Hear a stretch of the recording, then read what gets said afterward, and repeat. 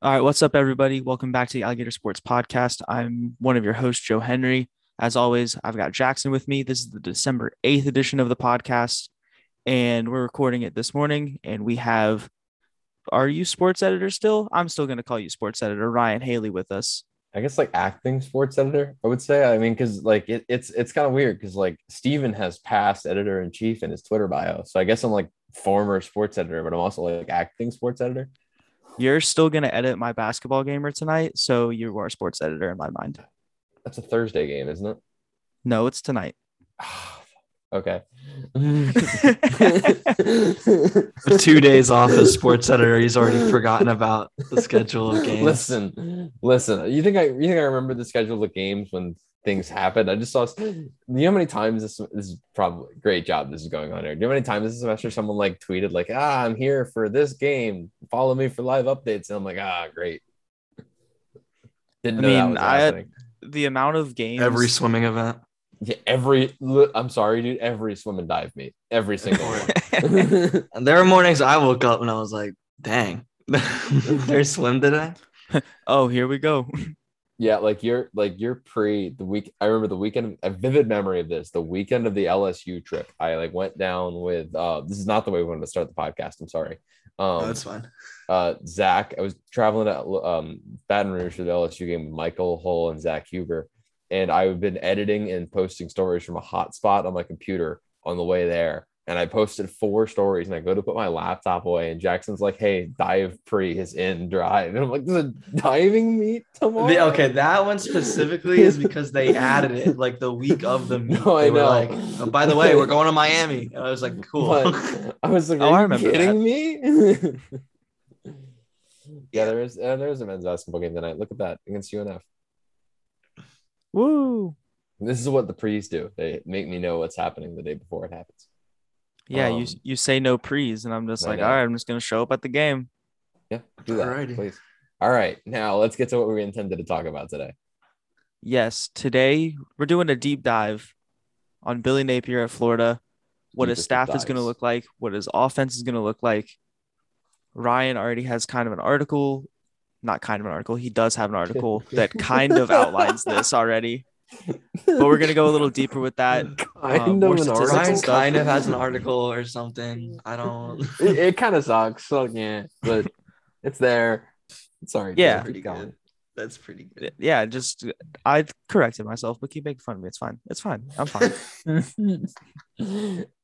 I'm not mad. Make sure you write in the paper how not mad I am. This podcast is gonna go long.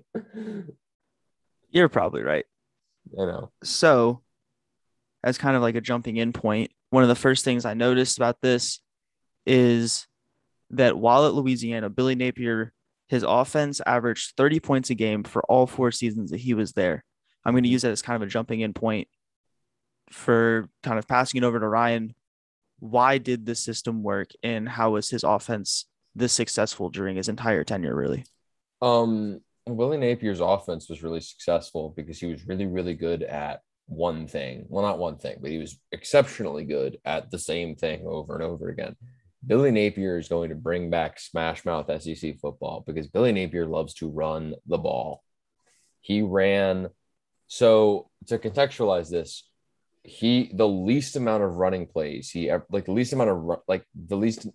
lowest number of times he ever ran the ball in a season, if I could speak, was his 2020 season where he ran the ball 429 times. He never passed the ball more than 413 times in any season. He ran the ball over 100 more times than he passed all of his 4 years at Louisiana, and picked up over 15 more first downs through the ground than through the air every single year, which is kind of even more rare than running the ball more often. Like there have been some teams in the SEC that run more often than they pass. I believe Ole Miss the last 2 years under Lane Kiffin has done so.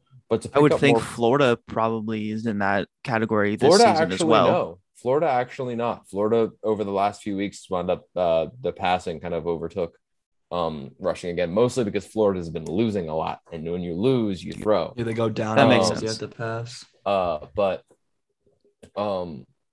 in all of those seasons, it's as rare as it is to find a team that runs more often than it passes now, it's even more rare to find a team that picks up first downs through the ground more often than through the air. But so that's been the biggest thing. Billy Napier is the 43rd best rushing offense in the NCAA this season in Louisiana so far, averaging about 190 yards a game on the ground, which is actually his lowest total in his 4 years at Louisiana. He averaged a ridiculous 257 yards per game on the ground in 2019, which is really kind of his, at least statistically on offense, his magnum opus at Louisiana was that season. The three main takeaways I really had in that article, one being how often he ran the ball, two, how often Billy Napier kind of uses committees as like a group approach. And part of this ties back to he had a lot of talent that either he developed or brought in at Louisiana. He's had three running backs, Raymond Calais, Trey Ragas, and Elijah Mitchell over the course of his 4 years. And I believe all three of them made an NFL roster to some capacity, whether it be a practice squad or an official 53-man. But in each of his last 3 years, he's had at least four players rush the ball at least 50 times. In 2021, he has four players with 80 attempts or more. He consistently has a bunch of guys that he just like throws in and out. He's only like, despite averaging probably about 220 rushing yards a game over his tenure at Louisiana, he only had two 1,000-yard rushers in 4 seasons. He had Elijah Mitchell in 2019 and Trey Ragas in 2020 or 2018. I apologize. And Ragas is the only one who ever had more than 200 attempts in a season. So Billy Napier like pounds the ball over and over again, but he never really he doesn't use bell cows or like have one guy that really utilizes the offense. And for Florida, that should be fairly nice to hear, because next year, Florida, even losing Dameon Pierce and Malik Davis, who are two of the, especially Dameon Pierce, one of the better running backs in the SEC in the country. Florida's going to have Naquan Wright, DeMarcus Bowman, and Lorenzo Lingard just kind of sitting there for next year. And those are three guys, especially Lingard and Bowman, that have been fairly fresh in college and haven't really gotten much room yet. And I would, even though Billy Napier did say, and all of this has to come to the context of Billy Napier did say that Florida is going to play complementary football in his press conference. He said that his style of Louisiana is kind of less important than what sets up Florida and their players best for success. So he might just show up and be like an air raid offense if he really likes Anthony Richardson's arm. Who knows? But based on his past principles, I don't think that's really going to happen. The fact that even if you look at the years he was with Nick Saban, he was a offensive analyst in 2011 when Alabama just beat everybody by not letting them score and running the ball down their throats. And then he was a wide receivers coach that was responsible for some of the better wide receivers they've had over the last few years. I believe he helped land and coach Calvin Ridley and Amari Cooper. But outside of that, he was, and this is not to devalue his work with Alabama, because he still did an incredible job with that wide receivers room. He was out of the 5 years he was with Bama, 4 of those years at least, Bama was a really run-heavy team. That was really before Nick Saban's offensive renaissance that came with Tua and Bryce Young, that kind of moved him back towards the offensive passing explosion he's had, and Mac Jones. But yeah, Napier's always kind of been involved in more run-heavy teams, despite his involvement with the quarterback play and the and wide receiver rooms over his past 10 years. I think that despite the numbers lending themselves towards a really run-heavy offense, which I think could benefit Florida. I don't think this, like you said, Ryan, he said he's going to play complementary football to whatever works with Florida's roster. I don't think necessarily this style of offense, I think it could be complementary towards Florida. And I think like you said, with that group of running backs that Florida already has, this style of offense, especially because Florida just losing a head coach, it's what happens. Florida's going to have a lot of transfers in between this season and next. Mm-hmm. You might be able to convince some more running backs to stay with this kind of offense, especially with the idea that the ball is going to be shared amongst all the backs in Napier's offense. But I do like that Napier makes it clear he's going to stay complimentary to the team. I think one of the biggest critiques with Mullen, especially this past season, is that he would often defer to the wrong branch of the offense and then when that didn't work out in the middle of games, the adjustment just wouldn't get made, or it wouldn't get made in time. Words are words. So, it will always come down to what we see in Napier's actual game plan. But the fact that he's aware of the fact that you have to be complimentary and that you'll want to, adjust to the team's strengths leads me to believe that he will make those adjustments. The biggest thing to me of importance here, just talking about Napier's run heavy offense, if this is the direction Florida is going to go, they have to get to work on recruiting, especially in terms of the offensive line. As many people know, Florida's offensive line recruiting has been subpar. Yeah. Over the past couple of years under John Hevesy, and that's been a point of concern for a lot of Gators fans and a lot of Gators media.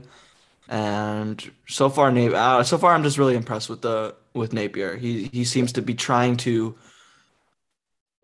put a Band-Aid, feels like the wrong word, because when people say that, they usually say it in a negative context, like it's a temporary fix. But he's like putting the Band-Aids on all the things that Florida fans didn't like about Dan Mullen. Yeah, no, that was especially the line of scrimmage. You actually kind of like segued into my next point perfectly. If you were frustrated with John Hevesy, you are probably going to enjoy Billy Napier if he does what he is intending to do. Because one of the points that he brought up, in order for a run-heavy offense like he had at Louisiana to be successful, they needed to have a very, very good offensive line every year. And he even said that. He's like, the offensive line is going to be one of his biggest focuses. He's going to have 2 offensive line coaches, which is fairly uncommon in the country. And he even said, like, you can't contend for national champion. I'm paraphrasing him, but you can't contend for national championships without a strong line of scrimmage. And you can't on both ends, but specifically on the offensive line, you can't be the program that Florida's trying to be and have subpar offensive line play, which I think is kind of the point that everyone was raising during the Mullen and Hevesy tenure. Like, right, all 4 years was like, look, like you can have the greatest wide receiver room in the conference, and you can have the best quarterback in the conference. But if Georgia and Bama bully you on the line of scrimmage, they're gonna win, even if they have less impressive skill players. They'll just have more time. Yeah, I don't know. I mean, maybe against like smaller schools, but again, in conference play during Florida's season this year, I don't know if they were in control of the line of scrimmage once. No, I agree with that. And I think that you saw that as the year wore on, that rushing attack that Mullen was getting so much credit for over the first 4 weeks of the season just kind of gradually became less and less impressive as the year went along. And whether that's because Florida was having to pass more. I did another breakdown on this. Florida averaged about 300 yards a game on the ground through 4 weeks. And over the last 8 games of the season, they only averaged about 160, 140, like somewhere in that like 150 range. But they were only running the ball 8 less times a game. They went from averaging 43 attempts for about 300 yards to about 35 attempts, averaging about 145 yards. So like that production dropped in half on like 80% of the carries. So Florida's rushing game really lost a lot of its teeth as the year wore on. And I think you made a good point about that, Jackson. When they got to, obviously Alabama turned out to be an exception to this rule, but like when they got to the SEC and faced more physically impressive teams, they just felt like they lost control of the line of scrimmage all the time. Whether that was because Emory Jones needed to keep scrambling or needed to evade the pocket, or they just couldn't really establish the running game the way they probably really wanted to. Yeah, no, the offensive line, if Napier's offense goes in this direction, and, in a general sense, just because, like you said, this has been a huge concern for these past couple of years, is how is Florida supposed to compete with, nationally touted programs without a good offensive line? Time will tell. It's really just going to come down to who Napier hires to run his offensive line, because that's who's going to be overseeing the recruiting of his offensive line for the most part. Obviously, Billy Napier is a very hands-on recruiter. He'll be well involved in that as well. And then, if, it comes down to what they do on the recruiting trail, which offensive linemen they can pick up, because Florida's offensive line recruiting has not been exceptional in the past couple years, and when you're an SEC team, that's what your recruiting needs to be, is exceptional. I don't think you needed to specify offensive line recruiting. Yeah, I mean, recruiting in general has been pretty bad, and Napier's certainly not being he's being proactive about it. Yeah, he's not being a slouch about getting to work on recruiting. He's been taking multiple visits already, but he has a lot of work ahead of him when it comes to rebuilding the staff and recruiting new players to Florida. Well, Yeah, sorry, go Joe. I mean, if you were going to add something to that, go ahead. I was going to try to move us along. I was going to segue to my next point. Ryan trying to take over the show, man. Who's the host here? Listen, I'm the one staring at my statistical little spreadsheet. So here's the thing: I'm gonna let him go because I don't want to move on, and then he never. Yeah, gets to I don't want to. I don't want to break off from his statistics before this we get better into be good. No, yeah, so the a lot of pressure. The last statistical point I really wanted to bring up, Florida, whether it's more than likely going to be Anthony Richardson or somehow, some way it's Emory Jones in 2022, which I'm sure if I can feel the shuddering of Florida fans if they're listening to that and thinking Emory Jones is still going to be the quarterback.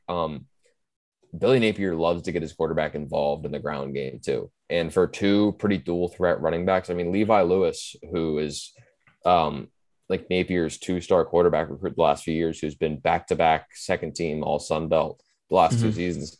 He hasn't rushed the ball less than 50 times since he took over as the starter. And he's managed 900 yards on the ground and 13 touchdowns over the last 3 seasons. If you have a guy like Anthony Richardson sitting in your garage, he is, I don't want to say wasted, but it's nice to know that Billy Napier is probably a guy who is not afraid of getting him involved in the ground game. Yeah. He's 236.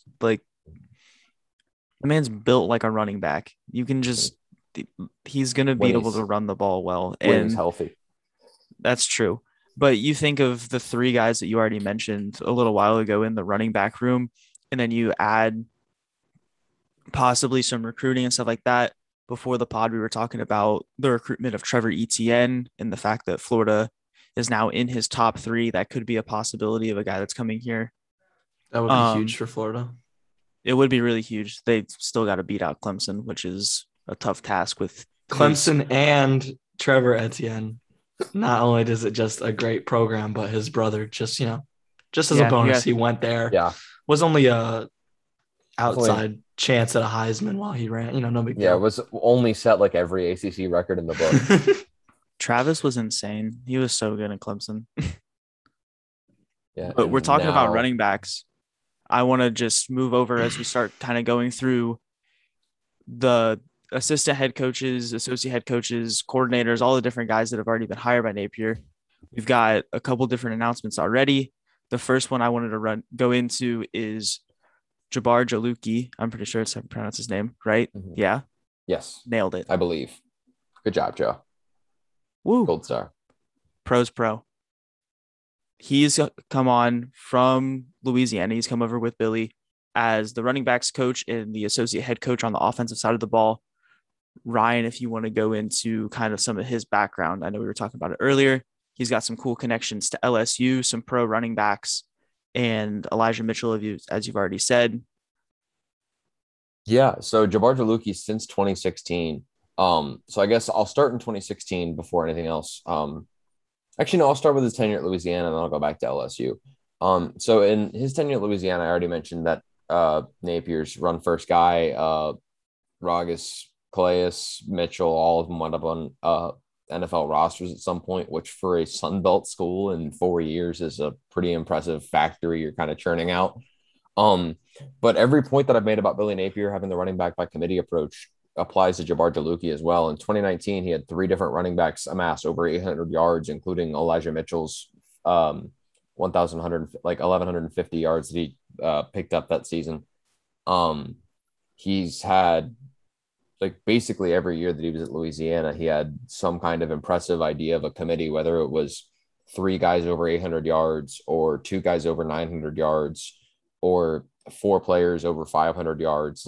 He consistently churns out yardage with a bunch of different people.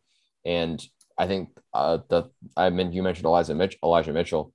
Mitchell's development has to be one of the biggest selling points in Napier and Jaluki's resumes. Elijah Mitchell came to Louisiana as a 2-star wide receiver prospect, proceeded to make 2 straight first team all Sun Belts, picked up over 4,000 all purpose yards. And now he has, as an NFL rookie, he's starting for the San Francisco 49ers and has almost 900 yards from scrimmage in 9 games that he's played. So Elijah Mitchell came into Louisiana as a nobody who was playing a different position, and they turned him into a fantastic running back. That is not only one of the best running backs in the Sun Belt, one of the best running backs in the country, and now one of the more impressive running backs in the NFL as a rookie. So, was Elijah Mitchell drafted before or after Trey Sermon, or was he drafted at all? He was drafted. I think it was after, because Trey Sermon was like that dude. Yeah, because like if you look at the 49ers like running back room, like they have Raheem Mostert, who is always dealing with injury stuff and is dealing with that this season, and then Trey Sermon was like the bell cow back at Ohio State. So a big name in that running back class last year going into the draft. And then Elijah Mitchell was just like, no, this is my backfield. Yeah. And like has really owned it. Everyone thought Trey Sermon was going to be the guy, and Elijah Mitchell was really just kind of taking it over, which granted, Kyle Shanahan does a lot of weird stuff with his running back room. But fair enough. So Elijah Mitchell's done that. And then going back to he's Jaluki the year before Louisiana was at Texas Tech for a year, where they averaged about 150 rushing yards a game. But before that, he was at Louisiana State, LSU, the LSU Tigers in 2016. If you don't remember the 2016 season, that's when LSU had both the first team and the second team all SEC running backs. Leonard Fournette, who was the number 5 pick in the draft, as Joe, I'm sure, fantastically remembers, to the Jacksonville Jaguars. I'm sorry, Joe, I can see the pain in your eyes. I also was pretty sure he was number 4. He was number 4, actually. Was he?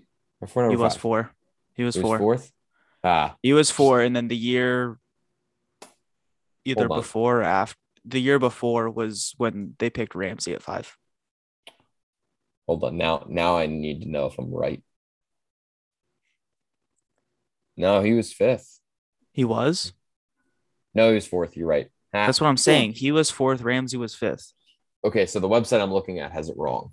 I know what year my Jags drafted players that literally don't play for them anymore. It's a fact error, but it's not my fact error. It's the Louisiana Ragin Cajuns website's fact error. They have him as number 5. I just read it and accepted it. Ryan, you want to know how I know that Leonard Fournette was drafted 4th by the Jags? Because Joey Bosa Corey Davis. No, because Corey Davis went 5th. Right. The Titans. Bosa was 3rd the next year. Bosa was 3rd the next year. But Western Michigan's finest, definitely deserving of a top 5 NFL draft pick by the Titans. You probably wish you still had him now with Julio and A.J. Brown out for the last month. I don't, because the season just ended for core surgery. Right. Titans are great at evaluating the health of players in the pros. Let's go. Just put a Band-Aid on it. Bring Adrian Peterson. We love the Tennessee Titans front office. Thank you, John Robinson. The Jaguars are good at nothing. That's all I'll say. Bring back Adrian Peterson. So Leonard Fournette, despite having a bunch of injuries throughout conference play, still managed about 850 yards and 8 touchdowns in just 7 games. Enough for second-team All-SEC honors. He was beaten out by his teammate, Darius Geis, who in his absence compiled over 1,400 yards and 11 touchdowns. So between the two of them, about 2,300 yards and 19 touchdowns over the course of one season. Gerard DeLucia has a pretty impressive resume, and both Fournette and not both Fournette and Geis. I didn't see Geis. I don't know if I really want to see Darius Geis' Twitter anymore. But Leonard Fournette did tweet his support when Jaluki was announced as Florida's new running back coach. So I think we talked about this before the pod. If Napier could have brought anybody with him from Louisiana, I probably would have picked Jamar Jaluki. Interestingly, you're talking about that backfield in Jaluki as running backs coach against LSU. One of the more famous plays in the last couple of years from Florida football in that 2016 season was when Florida clinched a berth in the SEC title game because Darius Geis could not pick up one more yard on 4th and goal. That goal line stand in Baton Rouge from Florida. I just remember that whole thing happened. And it's interesting now that Jaluki, as the running backs coach on the opposite side of the ball, trying to punch it in against that Florida defensive line, is now in Gainesville coaching the Gators backs. Small world. The circle of life. Yeah, I love the Jaluki hire. Yeah, I think it's definitely the most impressive one. Now, if we transition to that I'm taking Joe's job again. I'm the host now. Transition to that to maybe the hire that we were all least impressed with, maybe, potentially. I wasn't least impressed with. I'm not necessarily. Listen, I'm not unimpressed by Pat Toney. I just wasn't expecting it. Like, if you showed me the list of UL Lafayette's staff, and if anyone who's listening to this podcast knows, I'm terrible at predictions, so maybe I should have told you something. But when I looked at that list, my expectation was that Michael Desmoreau, the new head coach at UL Lafayette, Napier would take him to Florida because he's also the recruiting coordinator at UL Lafayette. So he just seemed like he was a big part of that system. I thought he would come with Napier to Florida and leave their other offensive coordinator. The name is escaping me right now. Tim Ledger, I think. Leave him to take over the reins at UL Lafayette, and for Patrick Toney to continue his role as the co-DC and associate head coach at UL Lafayette. And basically the opposite happened. I don't know. In terms of Napier's guys, I like Jaluki. He's got great experience. He's an incredible recruiter and developer. We'll get to it in a second probably, but he also hired Mark Hawk, the same thing. A lot of experience, great developer. But Patrick Toney is definitely the most unproven. UL Lafayette is his biggest job by far. Well, until Florida. And I'm not just concerned. Like, there's really just not much you can say about him. He's a great recruiter out of the state of Louisiana. That's probably one of the big selling points that you can make on Toney. And the second biggest selling point is probably that he's not the only defensive coordinator to be heading to Florida, or at least that's what I think, just because they placed the co-DC title on him before hiring another DC. Yeah, that was one of the more interesting things of all the developments that were announced on Monday. The fact that Pat Toney was announced as co-defensive coordinator, I really wonder what that means. Florida's going to go, what direction Florida's going to go moving forward with that second person in the room. Yeah, I mean, it was me and Joe talked about this on last week's podcast, but our biggest candidates for that job was obviously, our three biggest candidates that we talked about were Jim Knowles, who just got hired at Ohio State, Brent Venables, who just got the head coaching job at Oklahoma, and Doug Belk, who is the last guy, quote unquote, available on that board. But I don't even know if last week he was available, just because Houston has invested so much of their time and money, and they put a lot of faith into Doug Belk, and Doug Belk is in the position where in 2 to 3 years, he'll either be the head coach at Houston or he'll be a head coach at a Power 5 program. So I think he might take the Napier route and wait for the job for him. And I don't know if UF is something he'll consider the job for him, just because he would have to work next to a young DC like Toney. And another concern with that is that Belk coaches safeties at Houston, and Toney is picking up safeties at Florida. Although Toney has coached linebackers in the past, and Belk has coached defensive backs in the past. So it's not entirely impossible, but I don't think Belk is going to be the second guy at Florida. Yeah. It does not seem that Belk is going to doesn't seem Belk is going to be the guy, but actually I'm just looking back at Toney's defensive numbers. Looking at Toney's defensive numbers is actually fairly impressive. Just read them off real quick. He finished. It was according to this article, which I will double check. Right now, hold on. So he was Louisiana's defensive coordinator this year. Let me just make sure this article is right before I just go citing it. Yeah, Louisiana's 11th in the country in yards allowed per game this year. So, and they averaged 18.3 points per game. Do you know where they're at in third down conversion percentage because that's like the biggest thing I was looking at for Florida Third- defensive coordinators. Yeah, you don't want that's the repeat. No, that's I what don't Billy's want a all about. repeat of third and Grantham. And well, the biggest 38th isn't bad. 38th in the country. They are 2 spots above Florida. So not super impressive, especially because the other candidates that were supposedly on the board were all top 25 in third down conversion percentage. Considering Houston and Oklahoma State were top 5 both. Oklahoma State was second and Houston was fourth, I'm pretty sure. I'm not seeing them on. Oh, Houston was first. Oh, Houston was first. Cool. They wanted to, and then Clemson's a little bit further down at like 23-ish. I believe. I don't think Venables was ever going to leave for anything but a head coaching job. But agreed. I didn't really know the state around his job interests, but that was the biggest thing I was looking at. I think that's probably the biggest thing Florida is going to look at as they make the search for their co-defensive coordinator role, is a guy who's going to hold down third down. But honestly, I'm at a dead end on where Florida should look for their co-defensive coordinator. Yeah, the rest of the coaching search will be interesting because it seems like that all of the 4 guys that have already been announced were all announced on the same day, right around the same time. And they were all the guys that Billy was bringing with him from Louisiana. So it seems like this is the end. That was the end of that group of the guys that were coming with him. So now it's, where else is Billy going to go get guys from and bring? Yeah, the real recruiting search definitely starts here. These were all decided.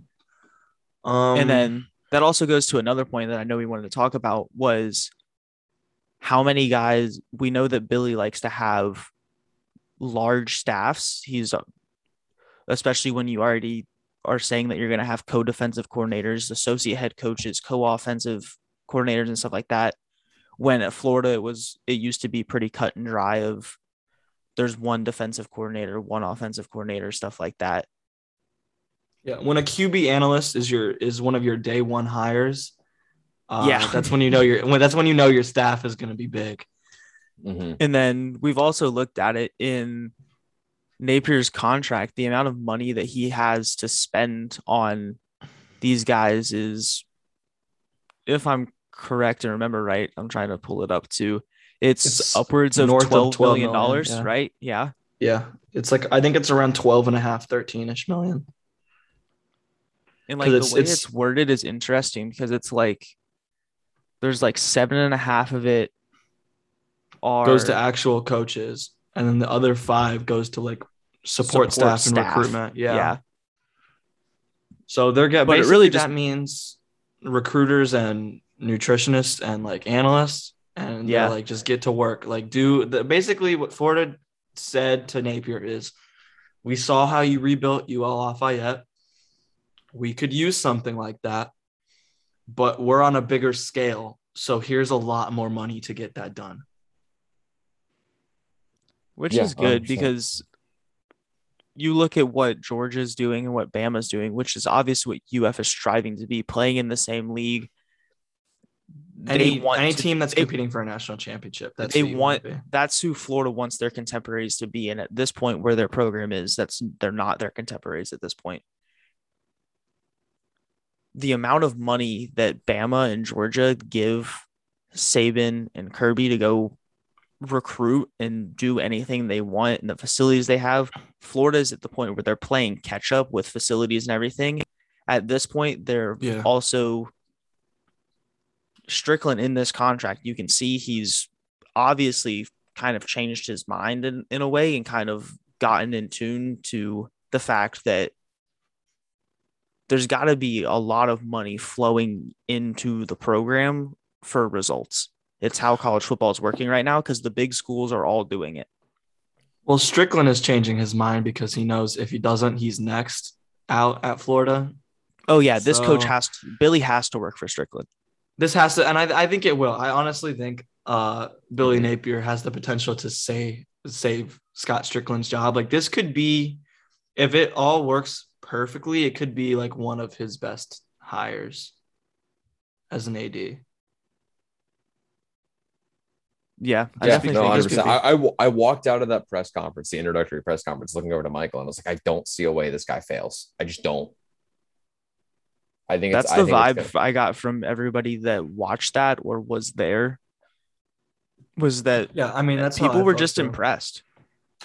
It's been 3 days, but he's done all the right things. Like like even with Tony, like I like his thinking with all the moves he's making. And I know a lot of people are gonna be upset that certain UF assistant coaches are gonna have to go. Like Greg Knox will obviously be replaced by Jabbar Jaluki, and then Wesley McGriff is gonna be probably Patrick Tony is who you could call McGriff's replacement. Who knows if they'll spend more money on secondary coaches beyond Tony? They probably will because they have it.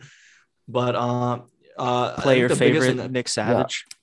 yeah, the biggest thing was Nick Savage. But the guy who's replacing Nick Savage is Mark Hawk, and I think Best beard ever. best beard ever, and that's all you need to know. Football guy. Nothing else matters. Voluptuous. No, I think he's Voluptuous. I think it's like this was the one that like you were gonna have to sell Florida's current players on is because they spend so much time with their strength and conditioning coach, and obviously the guys at Florida love Coach Savage. They fought for him to keep his job. But I also think they fought because they knew it was coming and that the inevitable was here and that the staff was going to have to get changed around. And Mark Hawk's going to be the guy to keep them bought in because, you know, he spent 6 years at Bama. He was Jimbo's guy at FSU. He spent a year at Texas A&M, not with Jimbo. Not with Jimbo, the year before Jimbo, which is very strange. He's just a guy who like is in a championship level program. He's a strength and conditioning coach as a key piece that doesn't get talked about enough, and he's a championship level strength and conditioning coach. Agreed. Yeah, no, he spent like again the better part of over half a decade with Bama. Worked with Kirby Smart. He's worked with Jimbo Fisher. He's worked with Napier the last 4 years. Like this guy has a hell of a resume. And then another smaller hire that I think is probably not going to get talked about, but is still important is Ryan O'Hara, the QB analyst at UL Lafayette. He's also coming out with Napier. Mm-hmm. He's going to play a small role in the offense, obviously just a QB analyst, but he was partly responsible for Levi Lewis, UL Lafayette's breakout quarterback, like you said, Ryan. That was Levi Lewis's 3,000 yard passing season. Jesus, 30,000 yards. 3,000 yard. That'd be a hell of a season. 3,000 yard passing season at UL Lafayette was the first one ever for the school. Like no quarterback has ever thrown 3,000 passing yards in a season before Napier and Ryan O'Hara got control of that QB room. So I think these are good. The guys he brought over were the guys who were going to fill the positions of like the most cemented Florida assistant coaches. Napier wanted his guys to be in the positions that were closest to his position. And so I really think the last question mark replacement before Napier should just have his free will with the staff is Tim Brewster. I'm curious to see where they'll go with that, alongside who's going to accompany Patrick Toney, of course. What do you mean about Brewster? Well, he announced on Twitter he's not going to be returning to the team. Okay. I couldn't.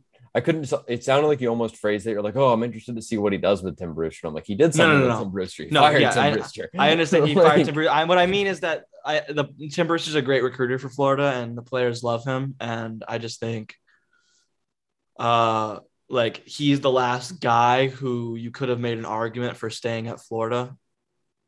That Napier still has to replace, and then other than that, he probably just has free will to hire whoever he wants. Yeah, 100%. I don't really know how to follow that up. I don't know how to. I mean, we've gone through all the staff. We can talk about recruiting. I think the biggest thing is there's some pretty big news in recruiting last night. Finding a quarterback to replace Nick Evers in his class. That was really weird, wasn't it? I think I was shocked. The group chat is where I first learned of it. I was in shock. Like I had to stop what I was doing and be like, this is a joke, right? I mean, like, This is a guy he's been in Gainesville. He's recruiting for Dan Mullen. He's taken That's the biggest multiple thing is visits. like He tweeted that he was still committed to the Gators after Mullen got fired, and then he tweeted something in support of Billy Napier 4 days ago. And then Billy Napier made an in-home visit with him, and then visited him at his high school. And 3 hours later, Evers decommits. that's the Also, biggest thing is Jaden Gibson just decommitted. no Like way. while we were sitting here, yeah. Elena Burrow just sent me the text. Didn't he just commit the other week?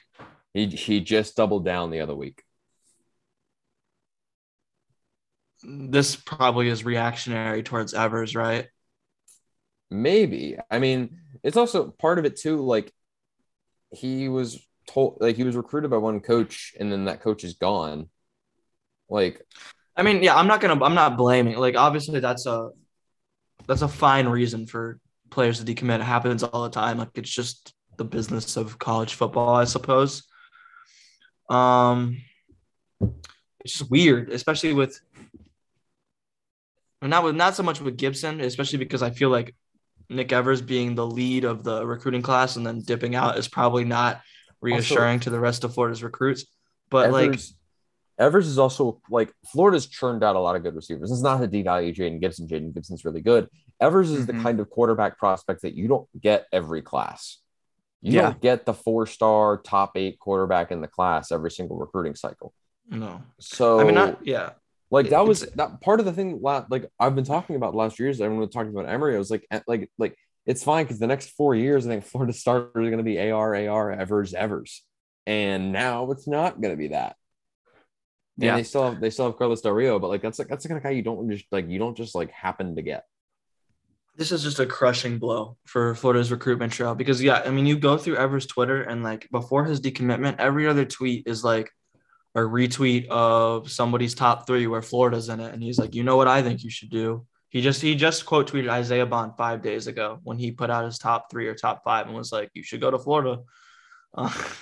He retweets like every Gators official visit that ever takes place. He was definitely like the moral, like he was the poster boy of Florida's 2022 recruiting class. Yep. And now he's gone. Like the recruiting class is they're gonna have to basically before Evers decommitted, like him still being there was what was keeping me from being like Florida has to go ground up on their recruitment class now. Before I was like, they kind of have to go ground up, but they have Evers still. He should he should help maintain some of the other recruits. They don't have that anymore. This is going to be really, really difficult, especially with Gibbs. I mean, that's a blow. The fact that it's happening right now is pretty crazy. Yeah, Gibson's really going to be tough to replace. It's definitely tough to think about the outlook of what this next class is going to look like now with Billy getting in and kind of hitting the ground running, but doing so starting late. But you at least got to give him some credit for less than a week into the job, going and sitting down in a kid's living room. Like if he's going to decommit, like my biggest point on this is like, I think Evers is a casualty that a lot of Florida fans probably didn't expect. You brought in Napier because you expected him to go scorched earth on everything within the program, including the 2022 recruiting class. Like, it's a big blow to lose a guy like Evers, but this is the kind of stuff that kind of has to happen I mean, granted, you didn't have to lose Evers. I'm very curious to see how that all went down. Again, Napier's that's such an interesting story. Is how does he go to his home and then to his game and then I mean, two things happened. Either Napier straight up walked into Nick Evers' house and was like, the offense is going to be very different than what you committed to. And I don't know how you're going to feel about that, but that's the truth. And I'm leaving that decision up to you. Or he walked in there and tried to sell Evers on the team, and Evers was unimpressed. And I don't know which is worse. I mean, if you're Florida, you have to hope that he just didn't like Evers. Yeah, I mean that's a prospect because if he tried to pitch to Evers, who'd been the most all in on Florida of any prospect I've ever seen, and Evers was like, I don't know if I want to go here anymore. Yeah, and you couldn't pull it off. That's so much more unimpressive. Yeah. Which with Napier's recruiting track record at Louisiana, I'm not overly concerned that was the case. But if I think it speaks to the UF situation more. than Agreed. I also Napier's recruiting. But I saw someone tweet. I can't verify this because I was not on the Twitter space, but I saw someone tweeted that on a Twitter space. Nick Evers' mother said that the rebuild at Florida might take longer than fans expect. yikes! So maybe his parents were in his ear about it too. Yeah, I mean, you don't want to. I mean, that's You don't what want to throw. Napier's there to do. Like Florida might not be a national title team in 2022 or 2023. That's a not. I'd probably expect that. And Yeah, so that's not like that's not a hot take. Yeah, that's not a hot take at all. So if you're Evers, like, do you want to go somewhere that might not win you a title through your senior year? Like, I get it. It's just like it was just surprising. It was flooring. Why say you're going to that? Like, why? I don't know. I just don't know. I think Gibson may be because Florida's. Do you know where Florida's leaning on Billy Gonzalez right now? No, I haven't heard any announcements. I'd be shocked if he sticks around. I've heard whispers that every coach except Christian Robinson has cleaned out their office. So I would expect Billy Gonzalez is gone. Gibson C-Rob is the only one that might stick around. Gibson put out 2 tweets in support of Billy Gonzalez, so that may be the reason he's. Those are the 2 coaches that recruited him, Mullen and Gonzalez. If they're gone, why would he stay committed? That's fine. Actually, I don't know. The Evers thing is so confusing. The Evers thing is weird to me, especially because Napier was in his house. Like, how he was there. How do you lose that? To be a fly on the wall. Do you think? Like, how did that even get set up? Was it Napier's decision to go see Evers? Did Evers want to see Napier so we could let him know in person he's decommitting from the maybe I don't know. I mean, it could be a number of things. I feel like it's got to be Billy saying, out of the guys that if he hits the ground running on the recruitment trail, you look at Evers and it's the quarterback. It's the big guy that you're going after in that class. It's the first guy you got to go talk to. Do you think any of this has to do with the fact that I've seen this going around Florida Twitter? I don't know if I agree with it or not. Do you think any of this has to do with Napier thinking he can somehow pull Walker Howard from LSU? No, I don't think. Just out of respect, I mean, he was his first offer, and Napier was Howard's first offer at UL Lafayette. I think Napier seems like kind of a guy who wants to stick on his own thing. He doesn't want to pick from other teams. He doesn't seem like that kind of, I just think he probably left Howard alone at LSU until I don't think Howard received a call from Billy Napier until after Evers decommitted. It'd be kind of a baller move, though. But I just don't think he would take that risk. I mean, it's your first couple of days on the job, and your first decision is, I'll let our biggest quarterback recruit decommit because I think I can land a 5-star at Florida. The math just doesn't add up there. I just don't think Napier would think like that. I think if you, I totally agree. I think it's a bit kind of grasping at straws and trying to pull something down that it's what can you? I understand what you're I don't think that's I don't think it's the direct cause that's why Evers decommitted, or that's why all that kind of fell apart with the way it all played out. But it's definitely a direction that Billy could turn now. It's a factor now. But I don't. Especially that LSU now has a different man leading their program as well. Yeah, we were talking about it, and I was looking through his Twitter account, and it's all Brian Kelly. It's that's what Nick Evers excited for him. That's what Nick Evers did. And that's what Nick Evers. That's what I was saying. We were just talking about Nick Evers, and it was just didn't even matter. Go get Quinn Ewers out of the portal. Go get Spencer Rattler out of the portal. Oh hell no! Pass. Rattler. He's going to UCLA. Rattler. I don't know how to pronounce guys' names. I just read them. No, go get Adrian Martinez from Nebraska, baby. Run it back.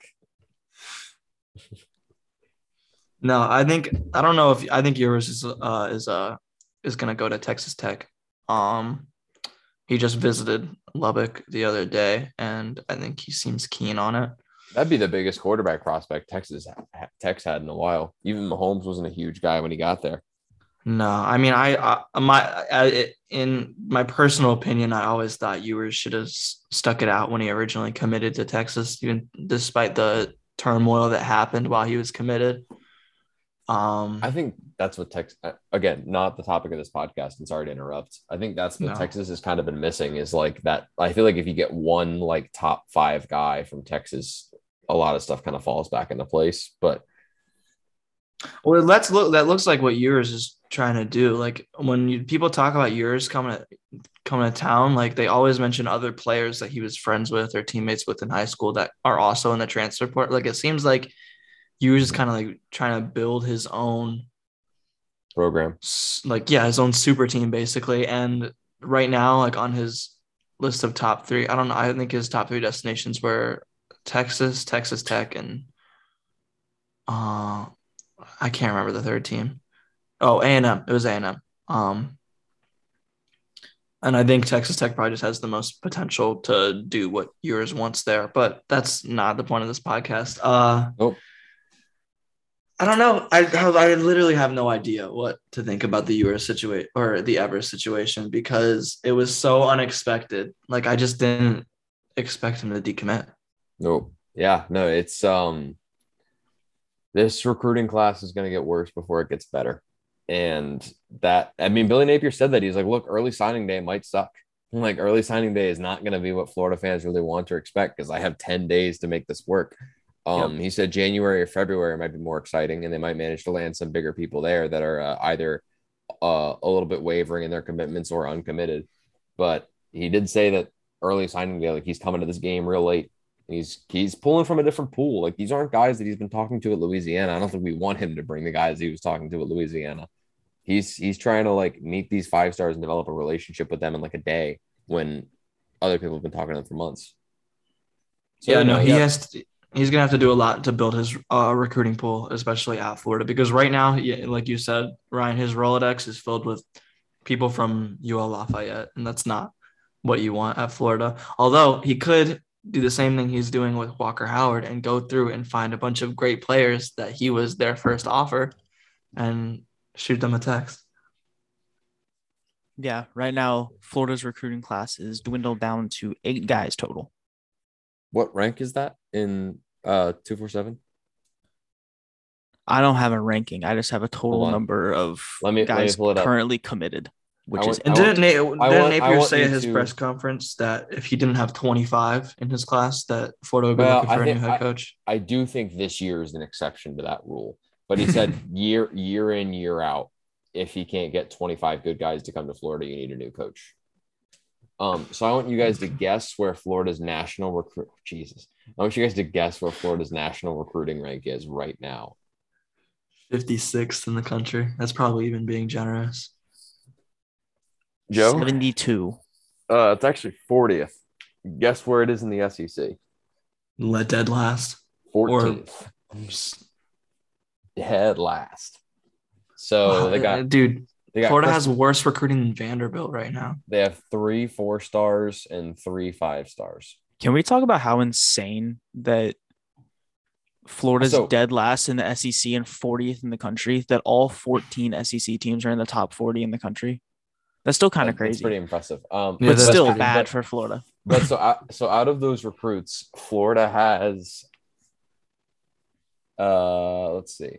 So out of those 8 recruits that Joe mentioned, Florida has 3 defensive linemen, 3 offensive linemen, a kicker, and a linebacker. That's what you need to build a winning football camp. Now that's a team right there. 0 skill position players on offense.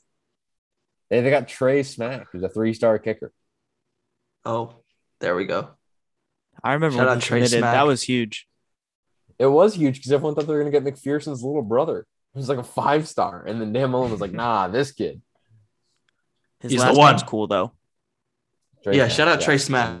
I'm sure he'll be great at Florida. Think of all the stuff we can do as writers. Although I do want to give Mullen kind of credit, though. When he grabbed Tony Livingston, he was like a mid 3-star prospect, and now he's like a 4-star. So Livingston's kind of rising. Jaden Gibson just jumped over 40 positions in the national ranking or something like that. And now he's gone. So damn. But yeah, I don't really know. Hold on, I'm gonna look. Last thing I'm gonna do, because I can can feel how long we're going. Yeah, I can feel Gators the Twitter is just spiraling right now. Everybody just Oh, it in is, Zach Goodall's 100%. mentions just like this is the worst thing to ever happen to Florida ever. Similar to So- this podcast, Gators Twitter is sputtering out. So out of the top recruits in Florida, 3 of the top 10 have not committed, and they all have 100% crystal balls on 247. So the top undecided prospects are Keon Sabb and Azariah Thomas, who Azariah Thomas did just get visited by multiple Florida head coaches. So we'll see. And then the next highest is Jaden Gibson.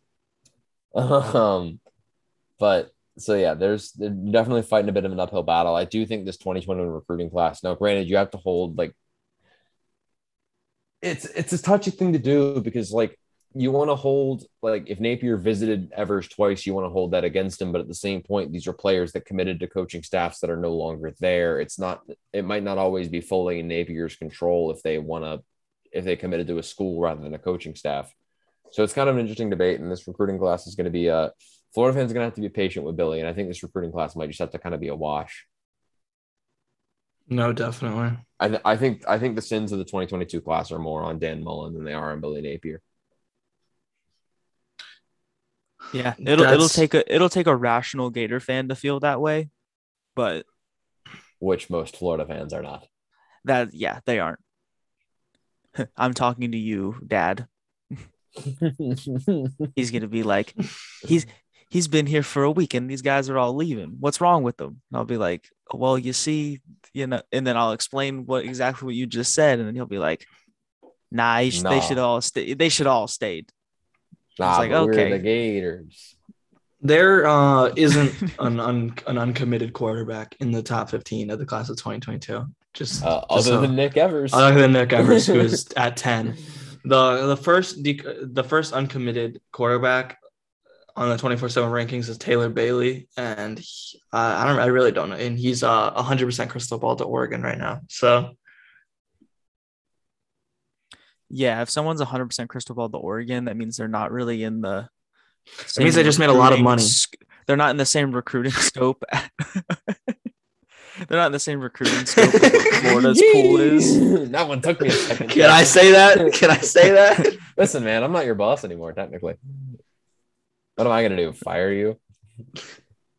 No. Jackson's unfiltered. Oh, no. Jackson after dark. We were going to talk about maybe a bowl game prediction, maybe a next season prediction. But I think I'm going to make the executive decision that to end this podcast, to end this, because this has gone on for a hot minute. NFJ, no fun, Joe. No fun, Joe. My bold prediction is that Florida loses. My bold prediction is also that Florida loses to UCF, and we're never going to hear the end of it from Florida Twitter. If we're going quick, I also think Florida loses. There we go. My prediction for the bowl game, I think Florida loses to UCF, and Florida Twitter somehow blames Billy Napier, even though he's not going to be. Billy Napier will be out recruiting. And Florida fans are going to be like, why didn't we get Gus? Nick Evers is going to tweet about the game, even though he just. Nick Evers is going to commit to UCF. UCF's going to hang up a banner. Beat Florida. Gasparilla Bowl. Gasparilla Bowl champs. It's going to be in the bounce house for the rest of forever. Cemented in history. We joke about UCF being a sad program, but Florida's on the same level or worse than UCF right now. My main concern with Florida for the bowl game is they're going to be coached by coaches who all know that they're fired.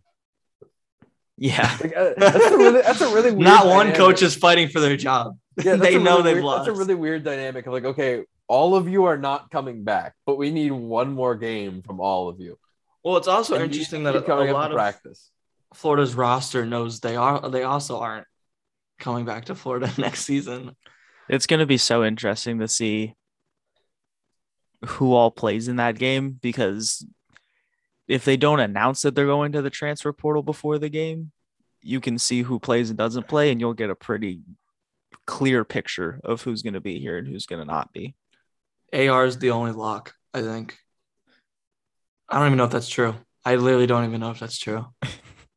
I can't even tell you for 100% Well, fact that AR We think we know AR, things. AR tweeted "Scared money don't make money," so I think he's gonna stay. Nick Evers tweets daily about Florida. He just Listen, man, decommitted. Nick Evers. I don't have trust all of anymore us because for a loop. Nick Evers has betrayed me. So now I have lost all my trust. Jackson has trust issues. This is just therapy. I have trust issues from Nick Evers.